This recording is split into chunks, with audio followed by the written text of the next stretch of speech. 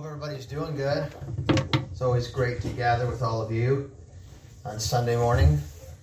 I actually really look forward to this Sunday. It's been kind of a challenging week on my end, and I do appreciate all of your prayers. I know some of you, hopefully most of you, we stay in contact with each other through our messaging and stuff and kind of letting each other know some of our struggles and some of our battles, and that we can keep each other lifted up in prayer. It's extremely important, especially in the times that we're going through right now in our country, and a lot of the confusion and it seems it's just a consistent message of fear, and that we should be terrified, we should be scared, and it's coming from every arena, though. It's not just one-sided now. It just seems like everybody wants us to be scared or wants us to be terrified, and I don't think that's the right way to go as a Christian, as a believer. We're not to be terrified. We're to fear the Lord, and we're not to fear man or what can even happen to us, because ultimately, at the end of the day, we belong to Christ. I mean, we're not even promised another breath, and we could walk out the front door today. I mean, heaven forbid we get in an accident or something, but anything can happen to us at any time, so we need to be ready at all times. But also, we need to stand victoriously in this hour in history too. We don't want to find ourselves behaving like the world, and I don't mean you're going out and just acting worldly, but in the way that the world handles problems, the way that we deal with problems. We don't want to deal with them in a worldly way and be scared and let the fear of death just permeate our existence to such an extent we render ourselves useless for the kingdom of God.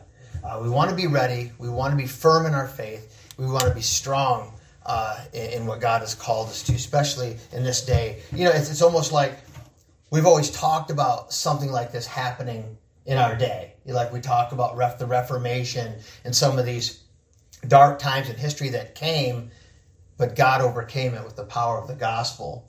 And I think, we're experiencing something here that really is pressing us to such an extent where who we really are is going to come out, and who we really stand for, and whether we're really truly trusting in Christ. With that being said, turn your Bibles, if you would, this morning to Psalm 142. I know Sean and I have been kind of bouncing in and out of Romans. I haven't completely and totally abandoned Romans, but the reality is that I really sense that embedded in the Psalms are a lot of areas in which we as Christians can identify with.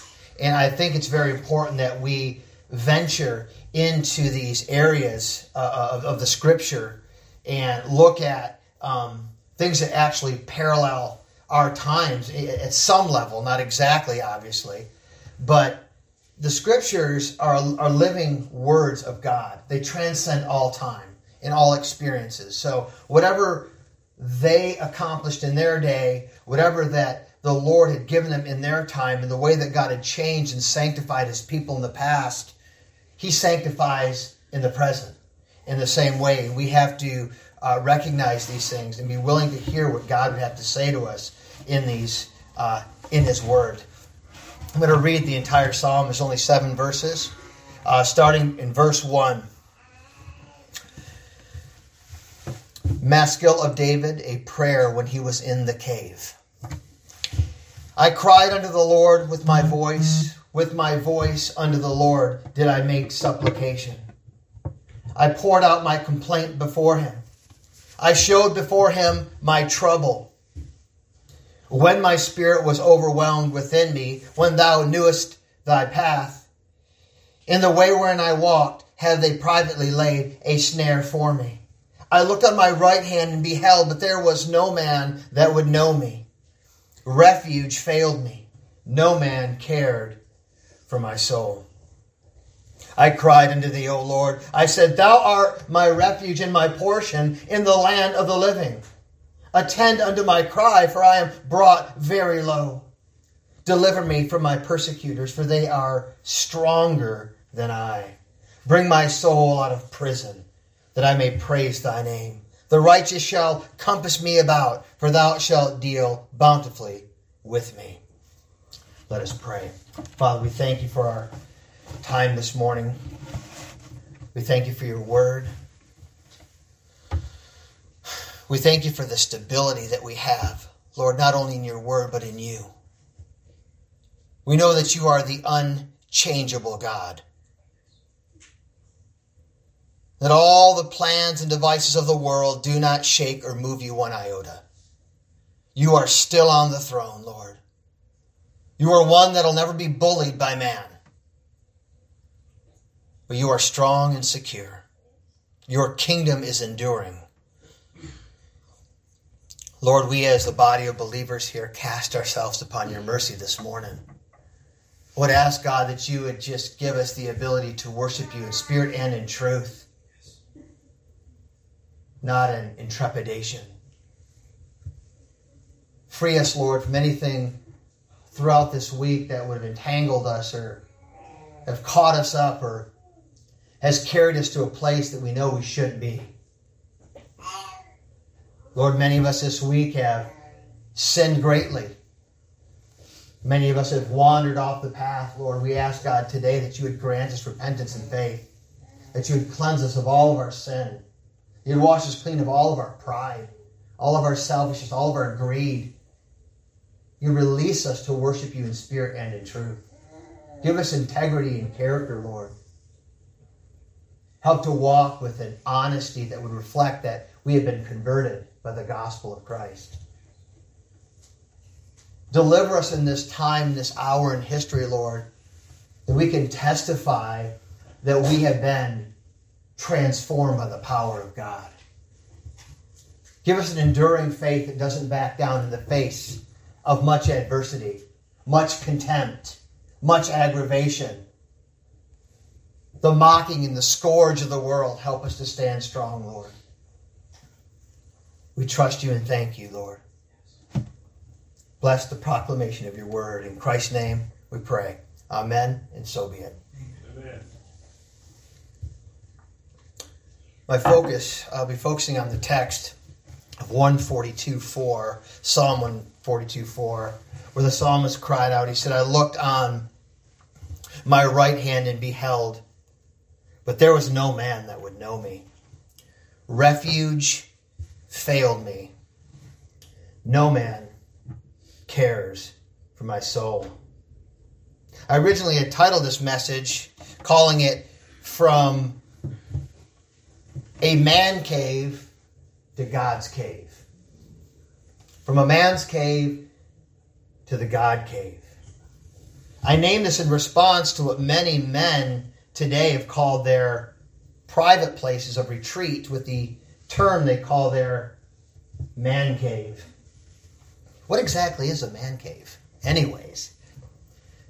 Well, here's a couple definitions that can help us define this. A man cave is a part of a house or a small building near a house where a man can go to get away from the other people in the house and do things that he wants to do. A man cave is a room or other area in the home that is primarily a male sanctuary, designed and furnished to accommodate the man's recreational activities and hobbies. The Urban Dictionary defines it this way: a room, a space, a corner or area of a dwelling that is specifically reserved for a male person to be in solitary condition, away from the rest of the household, in order to work, play, involve himself in certain hobbies and activities without any interruption. This area is usually decorated by the male that uses it without interference from any female influence.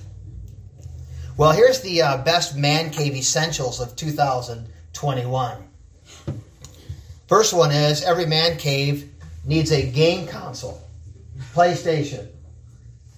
This is how we can escape reality into the world of fantasy. Second one is he needs a sound system to impress his male companions and drown out the wife and kids. Number 3, he needs a big screen TV.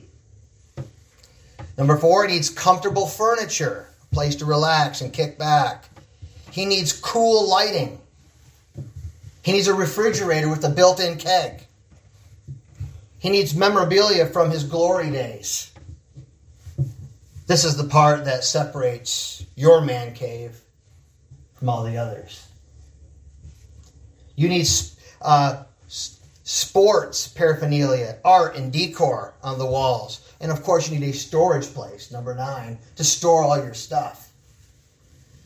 And the last but most important part of your man cave, that you need a cave sign, calling it your Wonder Cave, on your hidden man cave door. I believe the whole man cave idea for men has been fostered by a culture that is infatuated with this new, dare I say, man baby idea of what men should look like.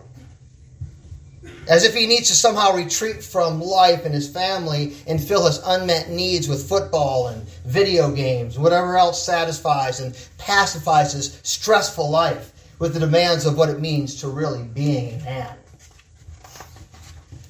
While this may be the remedy for today's male, notice I didn't say man, it certainly was not God's idea for David, in whom the Bible says was a man after God's own heart. You see, David's cave, his place of refuge, would not be filled with worldly amusements and self-fulfillment. It was just the opposite. His place of recourse would be undesirable and really not even fit for human habitation. It is here where David would come face to face with reality. A man completely stripped of self and totally trusting in his God. It would become a turning point in David's life, from total abandonment from the world to being recklessly abandoned to his God. The cave was God's means to train his student in the art of leadership. Character and integrity are never grown in the rose gardens and comforts of life, but are established in the fiery furnaces, lions' dens, which to the world are ugly failures, but to us, they are the incubators of growth and godly maturity. The state of David in the cave of Adullam was a state of utter destitution. I looked on my right hand and beheld, but there was no man that would know me. Refuge had failed me, and no man careth for my soul. Have you ever been there in your life? You ever gotten to that place in your own life where you had felt that there wasn't a human being on the planet that cared about you? Ever gotten to that place in life where your friends, or maybe even it's family, or those that you have put a lot of stock in and a lot of trust in, had become silent to your needs, betraying a trust that you had spent a lifetime to put together? See, Psalm 142, it calls it it's called a maskil. It really is, it's a verb to give wisdom. To give wisdom to David. A prayer when David, listen, was in the cave, it says. Not when David was wandering around the cave. It doesn't say when David was looking at the cave, or David could have went into the cave, or this is all about caves. This reality is that this wisdom was injected into David when he was in the cave. This is what had changed him and pushed him, if you will, to seek his true refuge, who was in Christ alone. A maskil is actually a term that is found as a title in 13 other psalms. It means to instruct or to make to understand. It denotes a song enforcing some lesson of wisdom or piety, or what would be called a didactic song, moral teaching, a moral truth. This very title of the psalm should awaken us to the plight of this restless king.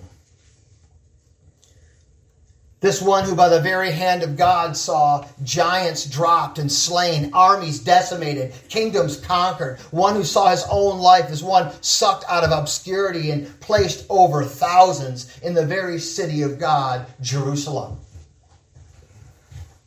The one who once cried out, "Blessed be the Lord, my strength, which teaches my hands to war and my fingers to fight."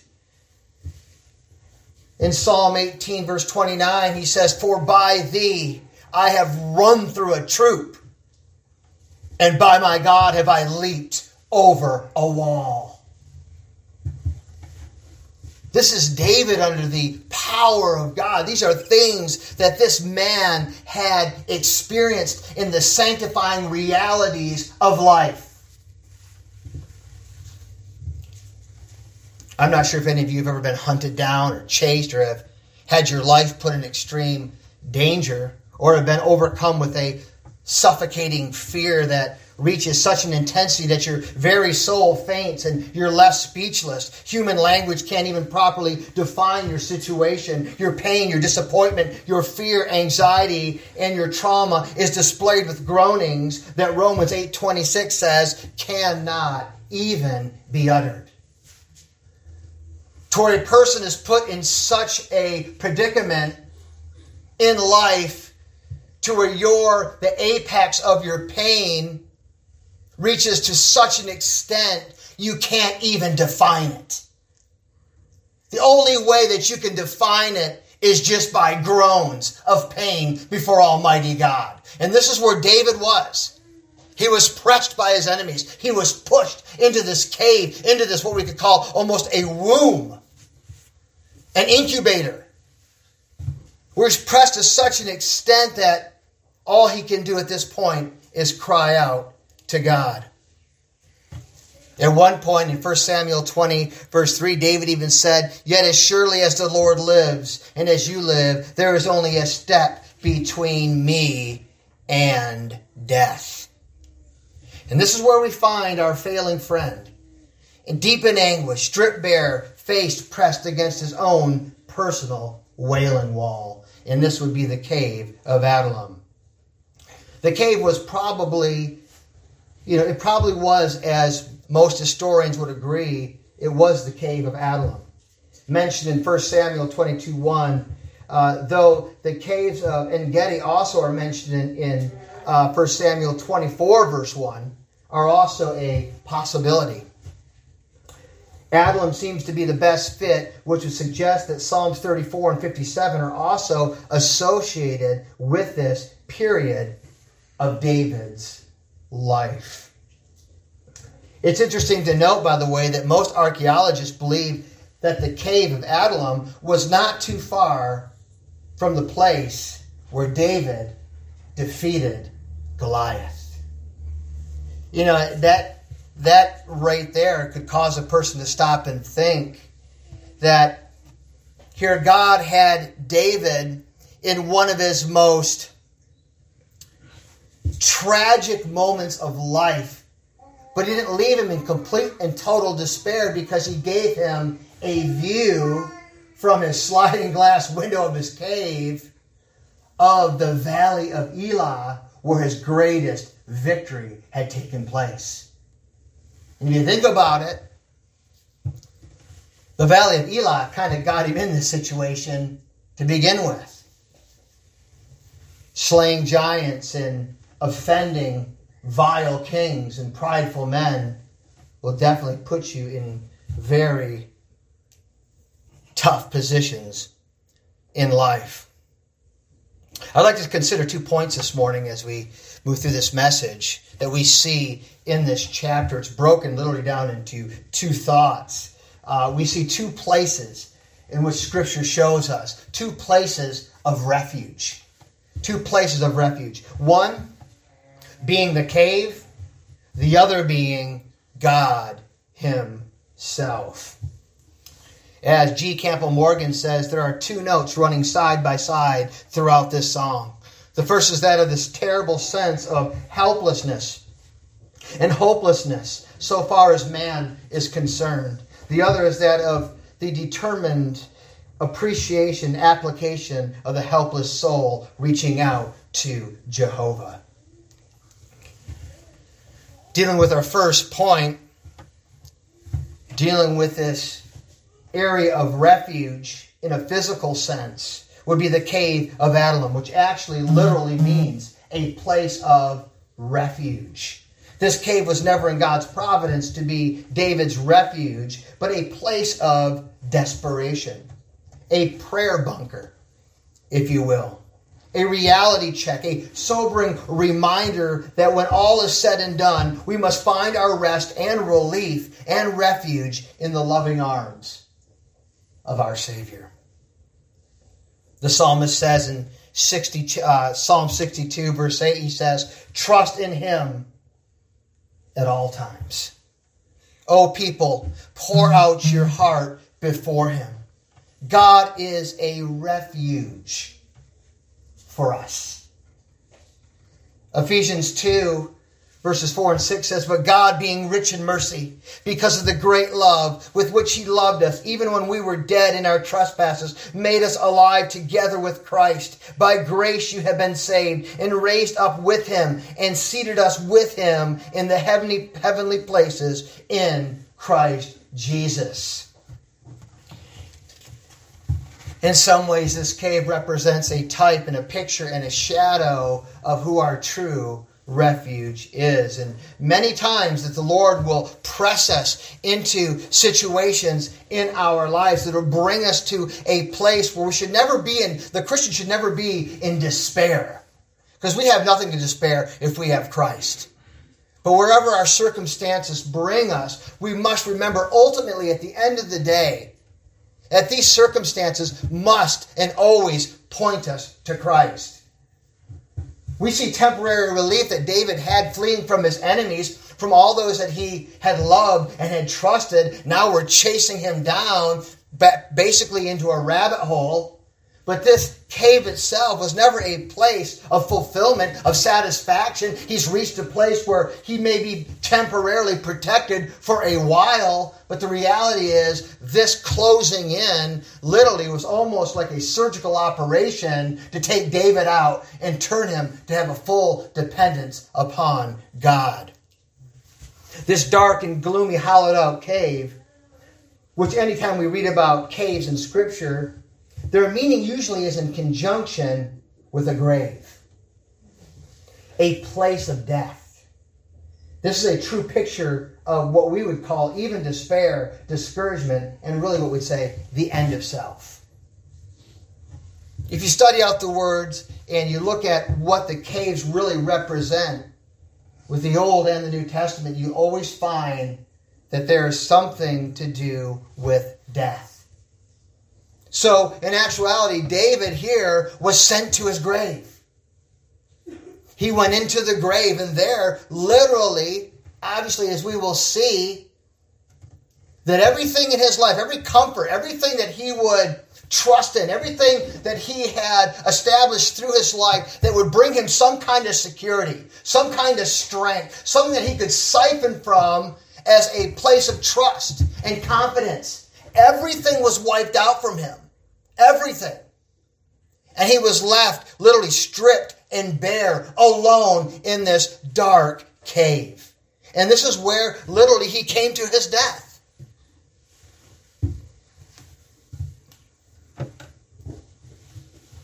In 142:1 he says, with my voice I cried out to the Lord. With my voice I plead for mercy to God.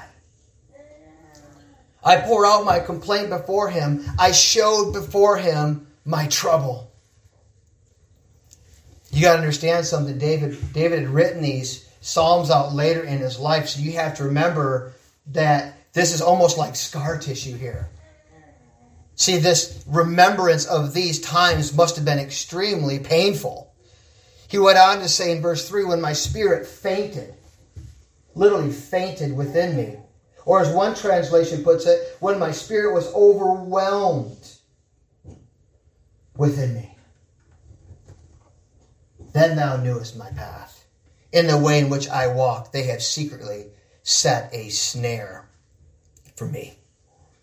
Matthew Henry writes, the state of David in the cave of Adullam was a state of utter destitution.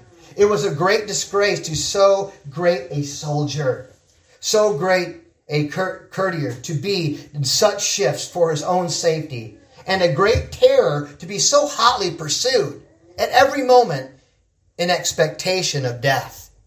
Prayer and tears were his only weapons.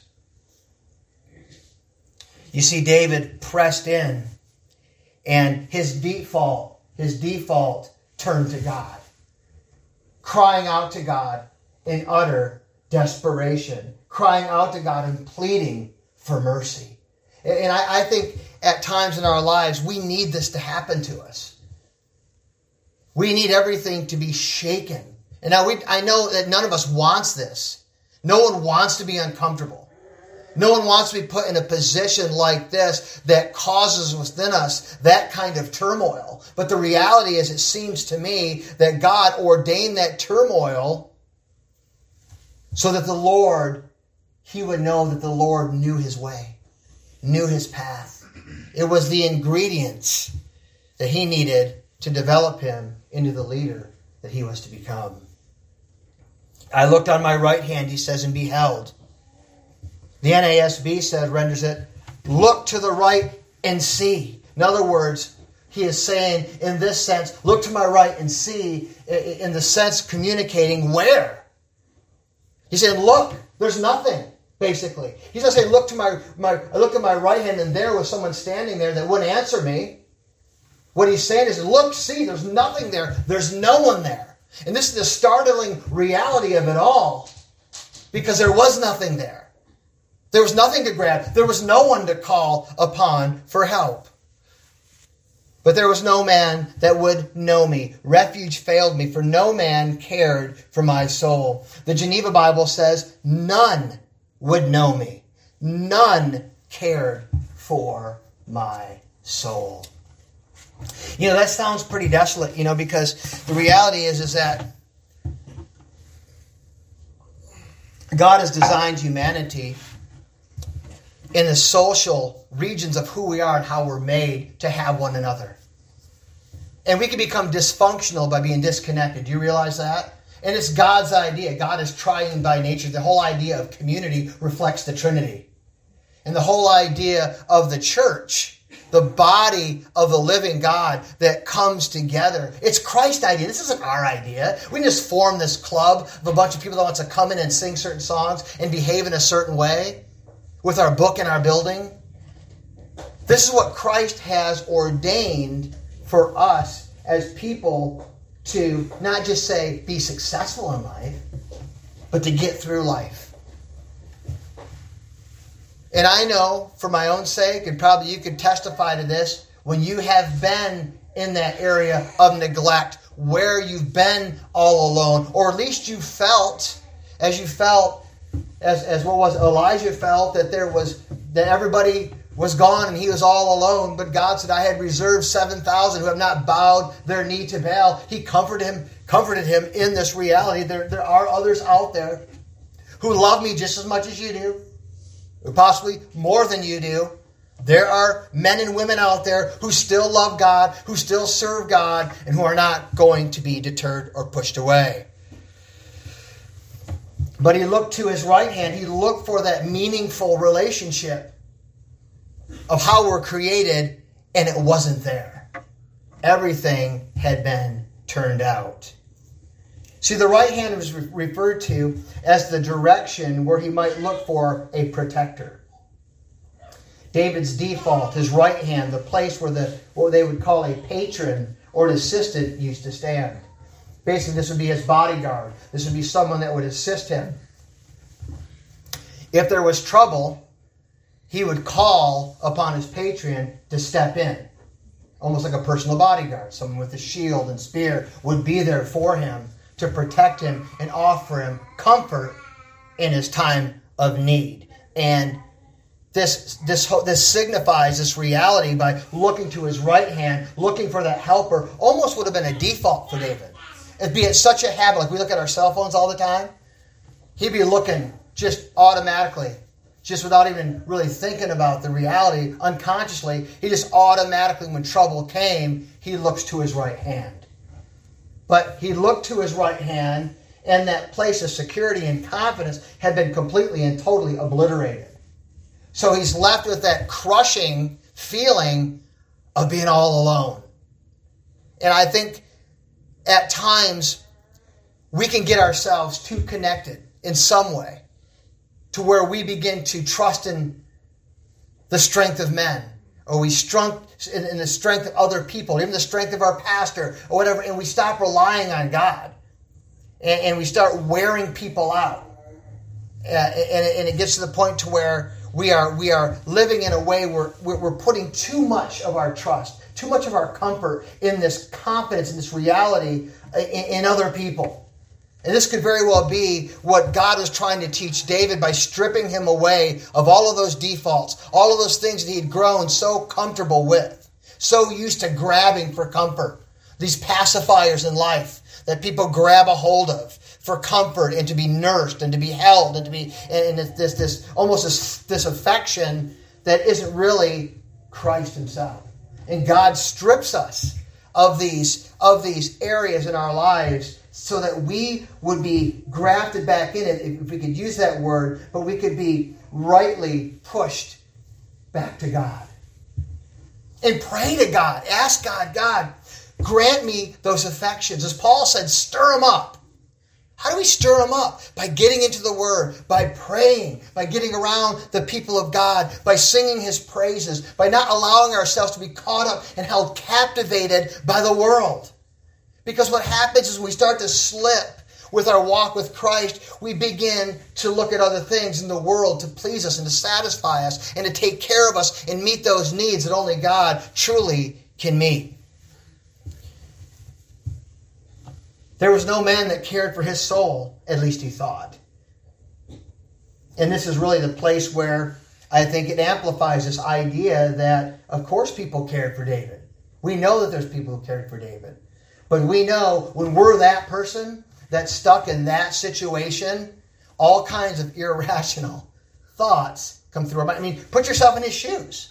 Put yourself in his shoes, what was going on in that very moment, and you tell me you would have thought the very same thing.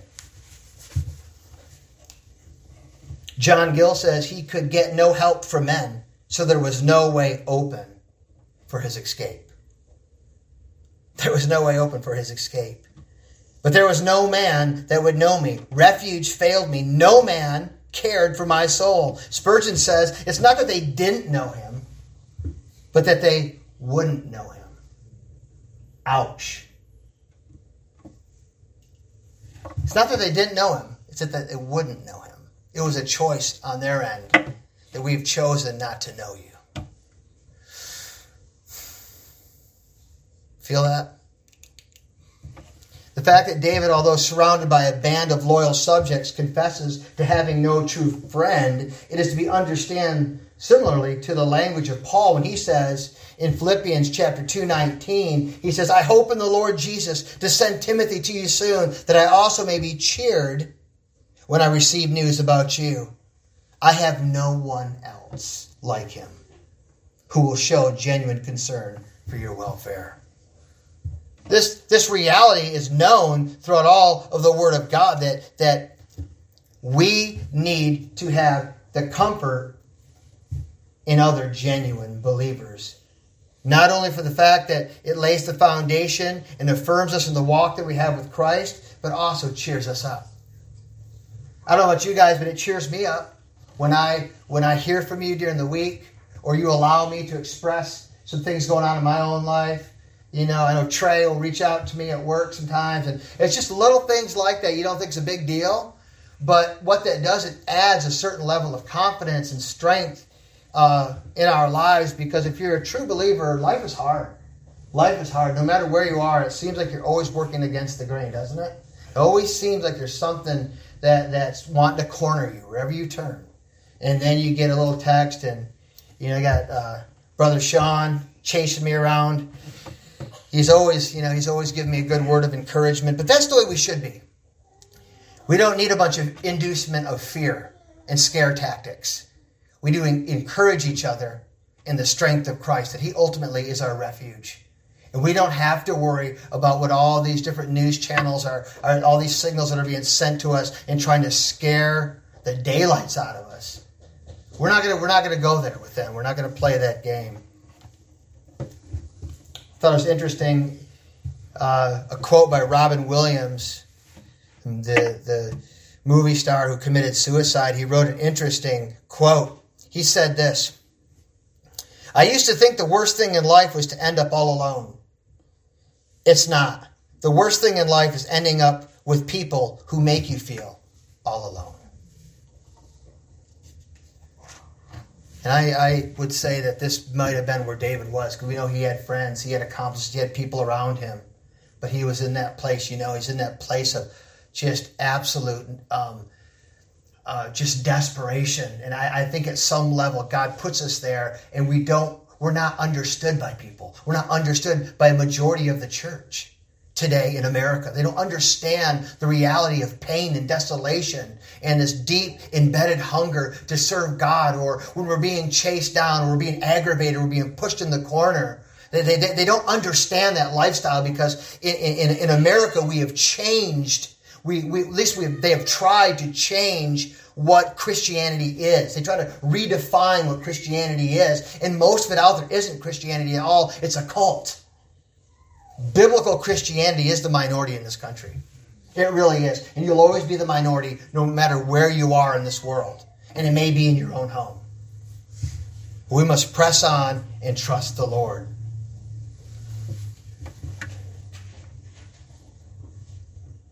The cave really was a picture of the end. David came to his end, and he lay there practically in his own grave cave.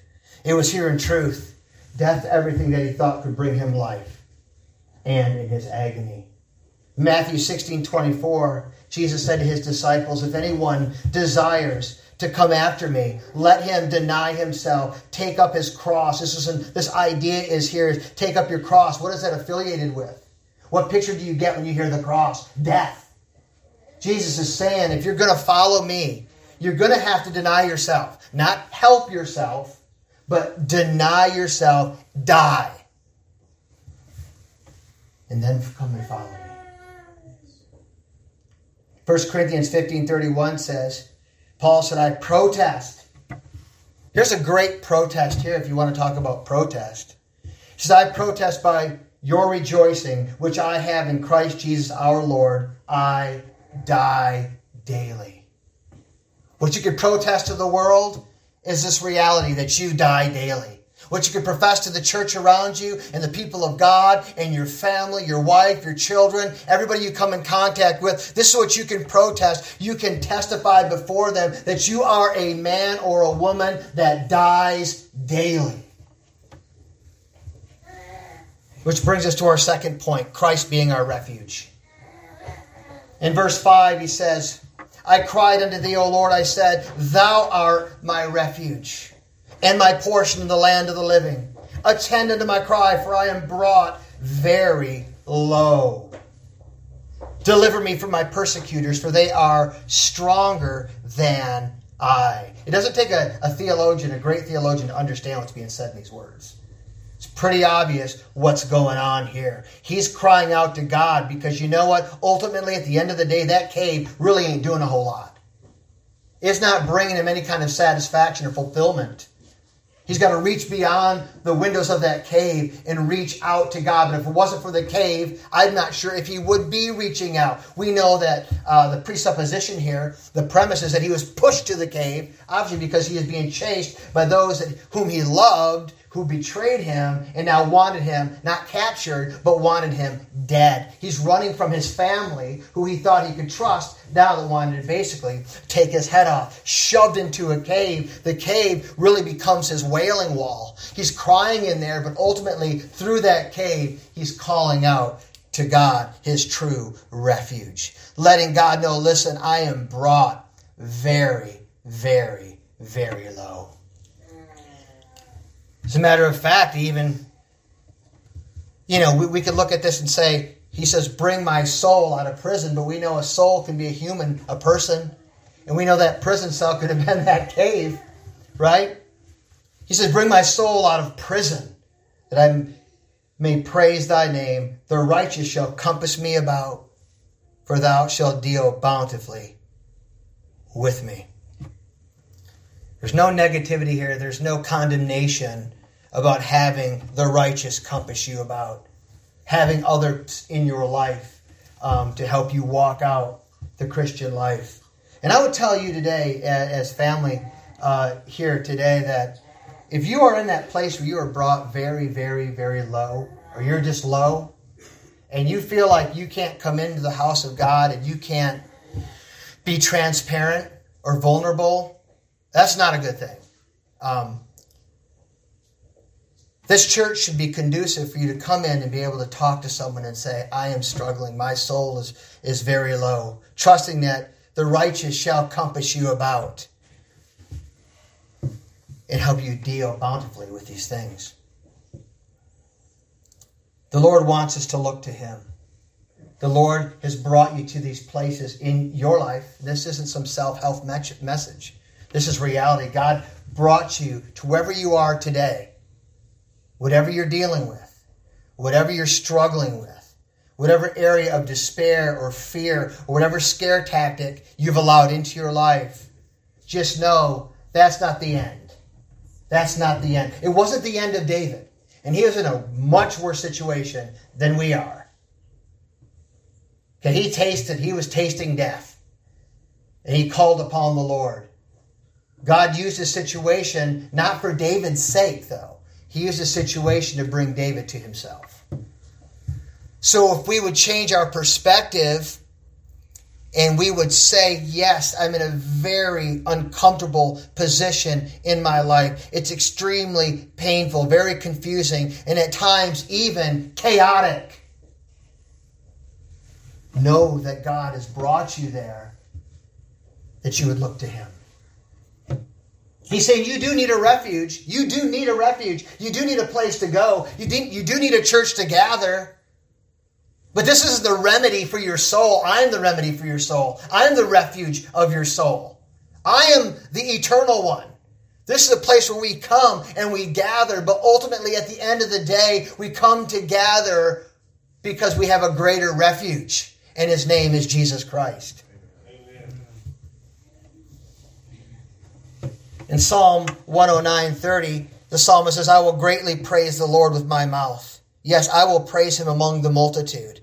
For He shall stand at the right hand of the poor to save him from those who condemn him. He will stand at the right hand of the poor. He was the one that was poor in spirit and broken and dropped and in desolation. Yeah, his bodyguard may not have been there, but I'll tell you what, right here, the Word of God says that God Himself is at the right hand of the poor. God says, yes, your patron, He's not there. He's not at your right hand, but I am. And we know that Jesus Christ is seated at the right hand of power, making intercession, not for the world, but for His people. The Bible says in Colossians 3:3, for you have died, and your life is hidden with Christ in God. That's your cave. Never in a million years would I ever want to call Jesus Christ a cave. But what I'm saying, He is our refuge. He is our hiding place. He is our safe place. He is our strong tower. He is the refuge of our soul. Hebrews 2:3 says, how shall we escape? How shall we escape with any other remedy, any other way? There's only one way. How shall we escape if we neglect such a great salvation? You won't. You won't escape. That's why Christ is our only escape. Don't look to man. Do not look to the world. Do not look to yourself, but look to Christ, who is our refuge and the very anchor of your soul. Just remember, Christ was rejected so we can be, believe it or not, accepted. We hear the prophetic cry in Psalm 22, verse 1, when He says, my God, why hast thou forsaken me? Why art thou so far from helping me?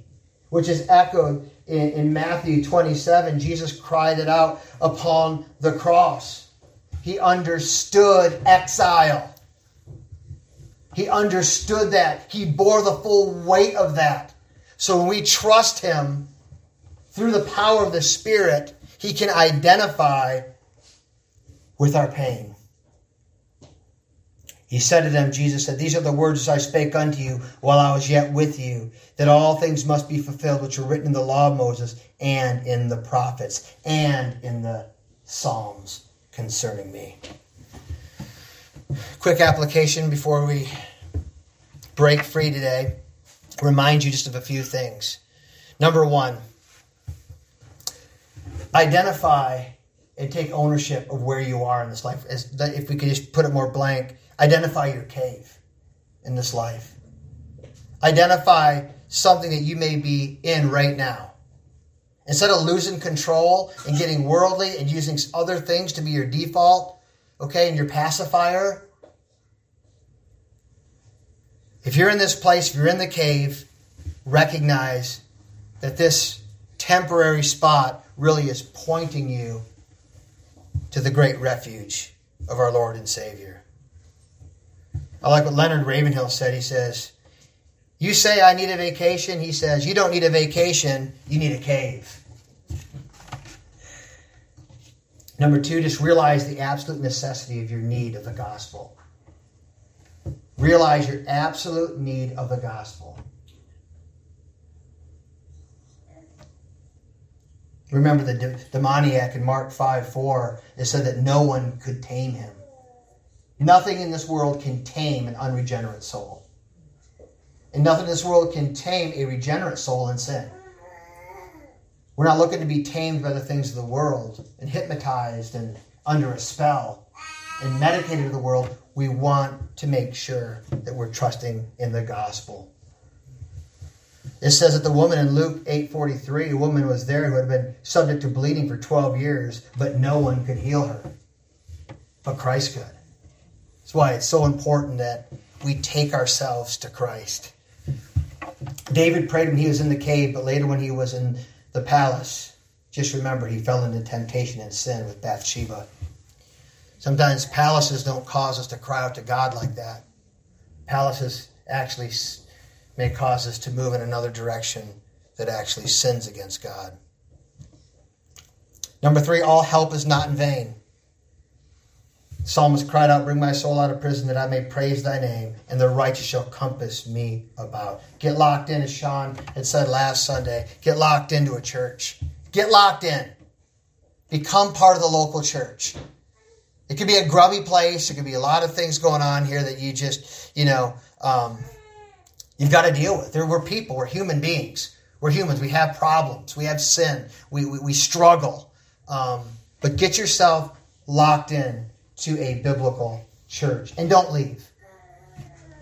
And the last point is run to Christ. Run to Christ.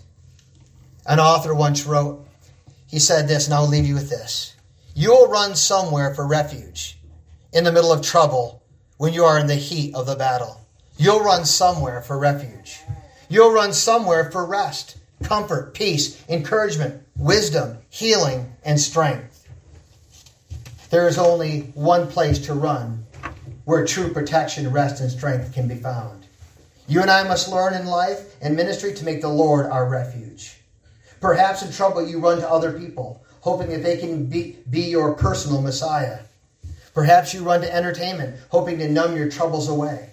Maybe you run to a substance, trying your best to turn off the pain. Maybe you are tempted to run to food or sex, fighting pain with pleasure. Since none of these things can provide the refuge that you seek, putting your hope there tends only to add disappointment to the trouble you're already experiencing. God really is your refuge and strength. Only He rules every location where your trouble exists. Only He controls all the relationships in which disappointment will rear its head. Only He has the power to rescue and deliver you. Only He has the grace you need to face what you are facing. Only He holds the wisdom that in trouble you so desperately need. Only He is in, with, and for you at all times. He is the refuge of refuges. Do you run to Him? Let's pray.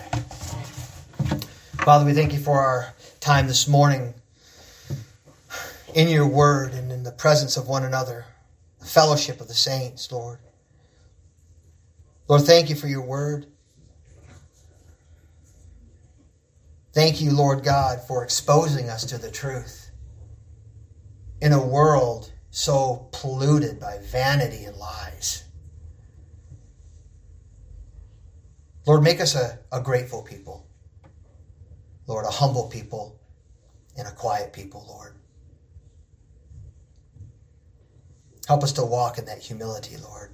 But help us, Lord God, to confront not only the evil that lurks in our own hearts, but to leave the evil that seeks to destroy us outwardly as well. Lord, we commit the rest of this Lord's Day in your hands. In Jesus' name, amen. Amen.